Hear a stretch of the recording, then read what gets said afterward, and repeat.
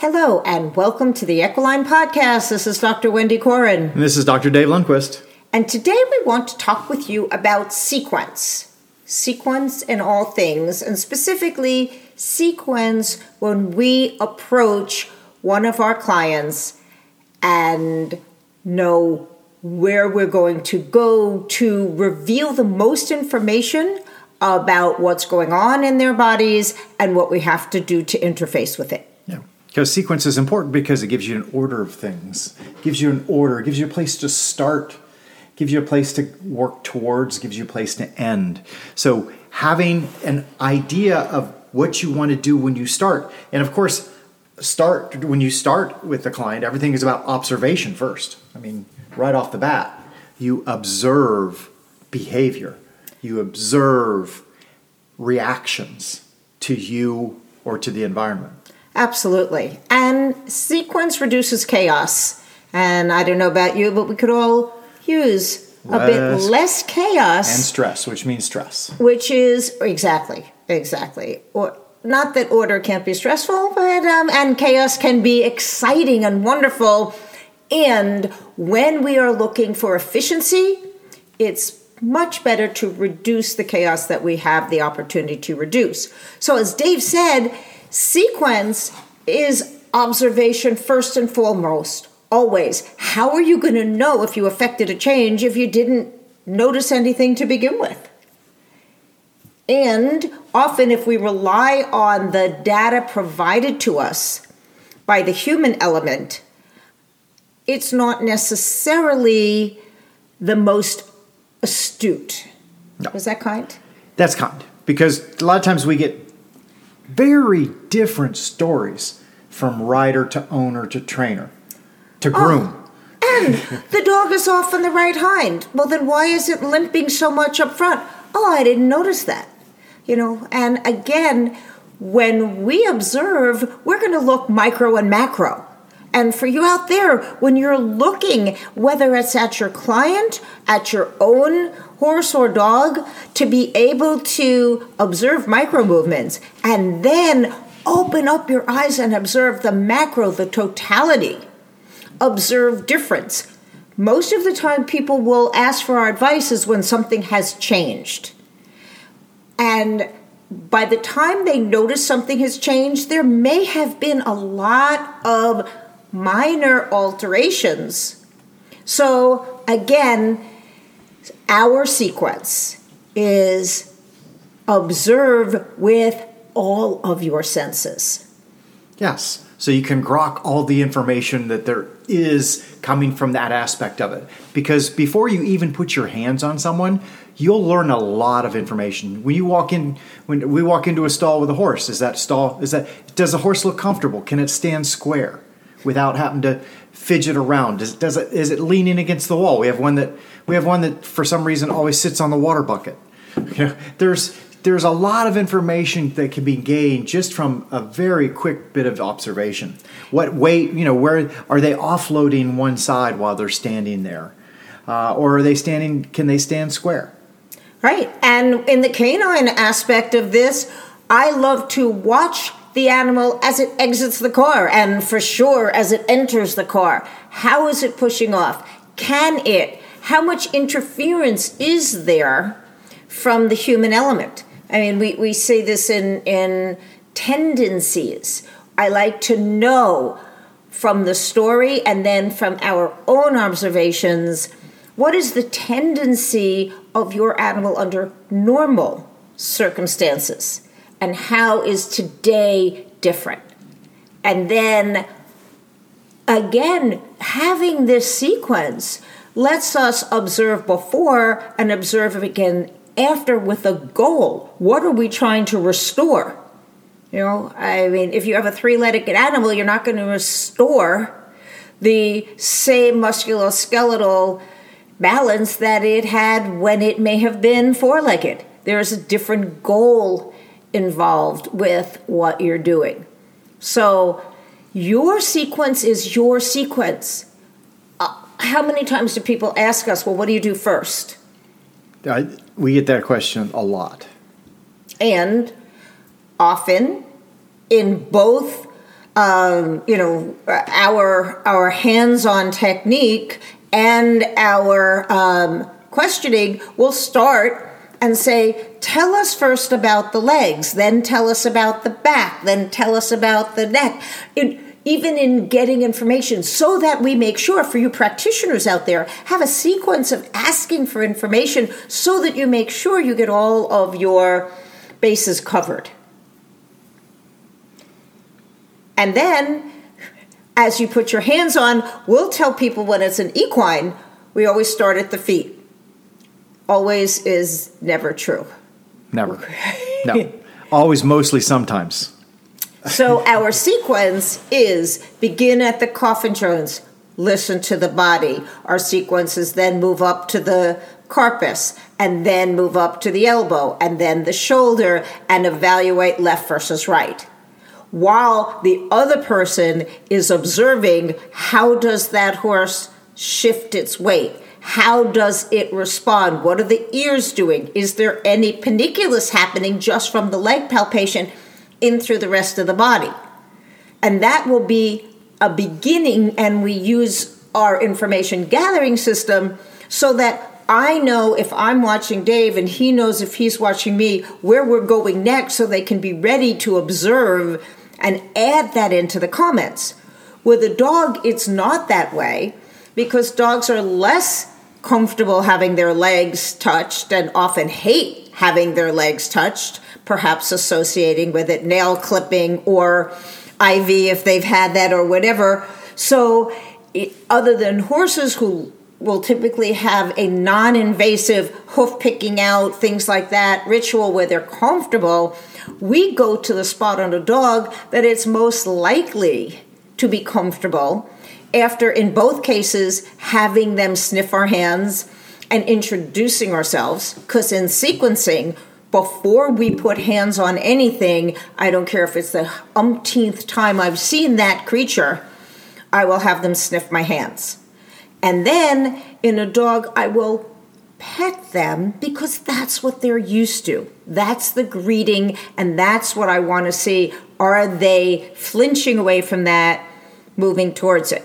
For those dog owners out there, you know when a dog's pelvis is out, it will walk right up to you, stick its butt right under your hands and go, please address this first. Then I will be respectful and say, okay, fine, I'll start there since you asked so nicely. Yeah. And in that observation, three things that I like to look for: eyes, ears, breathing. Eyes, ears, and breathing, because those three things tell you a lot. Really a lot. I had a horse the other day that was breathing. I noticed when I walked in, it was breathing really, really shallow to start off. And then you could see the nervousness in its eyes. You could see that little bit of white around its eyes. And this is a horse that I've been working with for a long time, and I had never had an issue with it. And then as soon as I raised my hand up just to touch it, it shot to the back of the stall. Of course, I had to contact the owner and find out why there was a behavior change. And then, of course, I found out that the horse was having injections done every 2 days, and somebody was just walking in the stall sticking it with a needle. So it got highly suspicious of anyone coming into the stall or being in front of the stall. So again, there's always the observation in your sequencing first. And I said always, even though you know I don't believe in absolutes, I cannot in the moment think of an exception to observing first. Many exceptions is the word I'm looking for, to what you do next based on the circumstances, based on if I have a horse or a dog that's blind in one eye, I'm going to start on the side it can see me first so that there's maximizing their comfort level. So as you're establishing your sequence, let's go back to the horse for a minute. We've done right leg versus left leg. We go down to the hind end, go again, coffin joint, fetlock. Here we're going to go up to the stifle, the hock, the stifle, and the hip, and noticing where is this compensation taking place, if any. Can it shift its weight over to the opposite side? Can it bring its weight over to the contralateral opposite front? These are things that ought to be possible, and we need to note is it possible while we're also feeling the range of motion in that animal. Our typical sequence is to next go to the cervical spine. Observe, are the eyes level? Is the occiput level? Is the jaw comfortable or demonstrating signs of pain or stress? Then to the range of motion, left versus right. Flexibility at the pole. Where are the compensations? And will it back up and try to avoid it? There's so many things. If you have a plan and you note, did I see this? Did I see that? What's happening here? And making sure that whoever is with you, if you don't have a partner, then if you can create your handler as being engaged in a partner, not only is it going to help in the moment, but it's going to help that animal with its homework. Yeah. And having that partner with you really has helped benefited us because, like Wendy said, it's macro, micro. One can see the small end, one can see the small end. If I'm picking a leg up and all I can really focus on is that leg and making sure that I'm safe, the horse is safe, I don't necessarily see all of the horse. So that extra person there can really help out. It's vital to our evaluation of what we're doing because we want to do a lot of comparisons. Left side, right side, forward, back. Does the animal have difficulty shifting its weight back? Does it have difficulty shifting its forward? Does it have a difficult shifting left, shifting right, depending on which leg you pick up? Are they unstable picking a leg up? Do they hold their breath? Do their ears flatten out? Do they try to get away from you? Do they resist you? Do they help you? Do they fall into you? There's so many variables. And make a checklist. Have that with you so that you can be reminded of, wow, I forgot. I can't tell you how many times, there's our checklist brings our attention to a place that we may have glossed over, and then all of a sudden you feel, wow, those ribs really are sucked in. And the second you address it hands-on with whatever your technique is, in our case, we're going to adjust it and then do fascial work, all of a sudden we will say we've turned our jumpers into hunters because as they are able to exhale and breathe and inhale and expand, it looks like they've gained 50 pounds. And that's worth noting. You don't know that they were holding their breath until they stop and you see this transformation. And then the next time I'm going to look and notice what's that respiration looking like, feeling like, sounding like. When I said all 5 senses, I'm talking about sight and I'm talking about smell and I'm talking about touch, and I am absolutely not talking about taste because I'm not going there. But use what you've got. Use your senses and trust them in your observations. Yeah. And I guess that's one thing you're always observing. Even though you start observing, you're always observing the whole time. Absolutely. So that's whether you go from observation to evaluation. Evaluation obviously has to involve observation because you can't just evaluate without seeing the whole picture. So we evaluate. And when we get done the evaluation, then you do what you do. You treat. Right? Exactly. And that's part of your sequence. I've gathered my data for what I'm about to do. Are you going to adjust? Are you going to massage? Are you going to do acupuncture? What are you going to do? And then, did it get you the results you wanted? Do you have more tools? We will often use chiropractic as our go-to.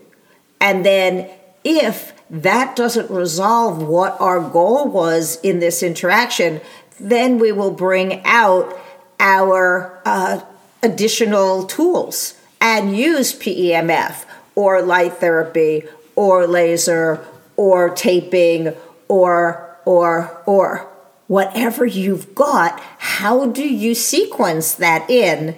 How do you judge? Do you know going in what it would take for you to do more? It's so fascinating to me when I'll have a dog that is literally knuckling under behind and unable to walk, and you adjust and it's better. And you go, wow, I've got some reaction. Now I've actually got a response to my palpation, whereas before it was wet noodle or stick, either spastic or flaccid paralysis. And then I'll go, well, I wonder if I just add a little bit more input. I wonder if I add a little PEMF, Revidavet, or both, taping. Does that taping input immediately more information to the brain or not? As Dave just said, observing, and if it works, continue, and if it doesn't get you what you want, just do something else or refer it out. You are a better practitioner when you know when you've hit your limit of care and know who else can put in their 2 cents. That's part of the sequence. Yeah. And, and part of the sequence too is your recommendations to the client. Going over doing a small report of findings to the client and then giving recommendations. What kind of follow-up care does that horse need? Not just by you, but by any other practitioner. Maybe that you've found the teeth were bad and you need to have the dentist come in. Every day. Yeah. These are things that are important to qualify. And people talk about wanting to build their practice. These are the things that people are looking for that they don't hear about. This is what a good sequence of organization will build your practice for you. Oh, absolutely. If you do not have community in your healthcare practice, then you're short-suiting your clients and patients. Yeah. I love that people know us well enough to know that we go feet and teeth first. Those are things that are going to affect the quality and the longevity of the care we give. Do that first. Part of my sequence is to look outside my expertise. If I'm palpating and something is hot and tender, stop. Call the vet, address the acute before we deal with any of the biomechanics. Part of our sequence. So develop yours and then be flexible, because, as I said, I am absolutely going to start with the feet, except I walk up to an animal and my eyes are drawn to the pelvis, so I'll touch it first, because I trust that I'm drawn there for a reason, and I'll get to everything, because after 40 years, the sequence is pretty well embedded in my neurology. And there is no harm in writing it down and walking in with your sheet and checking off your checklist. And as Dave said, the recommendations. You don't want to wing it every time someone says, well, what should we do next? Okay. Have your comfortable toolbox of suggestions there so that you're ready to answer those questions. And do not be afraid to say, I don't know. Let me think. Let me get back to you later. Yeah. And we like to give things for the client to do in the meantime, because that keeps them involved in the animal's care. Oh, absolutely. And it's the way it works. If you've just improved mobility, whether it's on a horse or a dog, and that animal is going to stay in a cage for the next millennia, it's not going to get you the results that you want. So have a plan, whether it's walking them or using resistance bands or using a step to stand on or whatever is within your knowledge or in your ability to find someone else who knows. It's very important that the people that you work with are engaged in the process of healing so that the animal under your care gets the best possible results with the longest lasting results. Get your own sequence worked out, make it a pattern, use it consistently as long as it works. If it doesn't work, change it. That's the beautiful thing about our world. If it doesn't work for you right away, change it. Tweak it, make it right, make it yours, make it efficient, make it flow well, and it will take stress out of your life It will increase your client base, and it will increase your efficiency. So, sequence is the antidote to chaos. We wish you a joyful and wonderful week. This is Dr. Wendy Corin. This is Dr. Dave Lundquist. And this has been an Equiline podcast.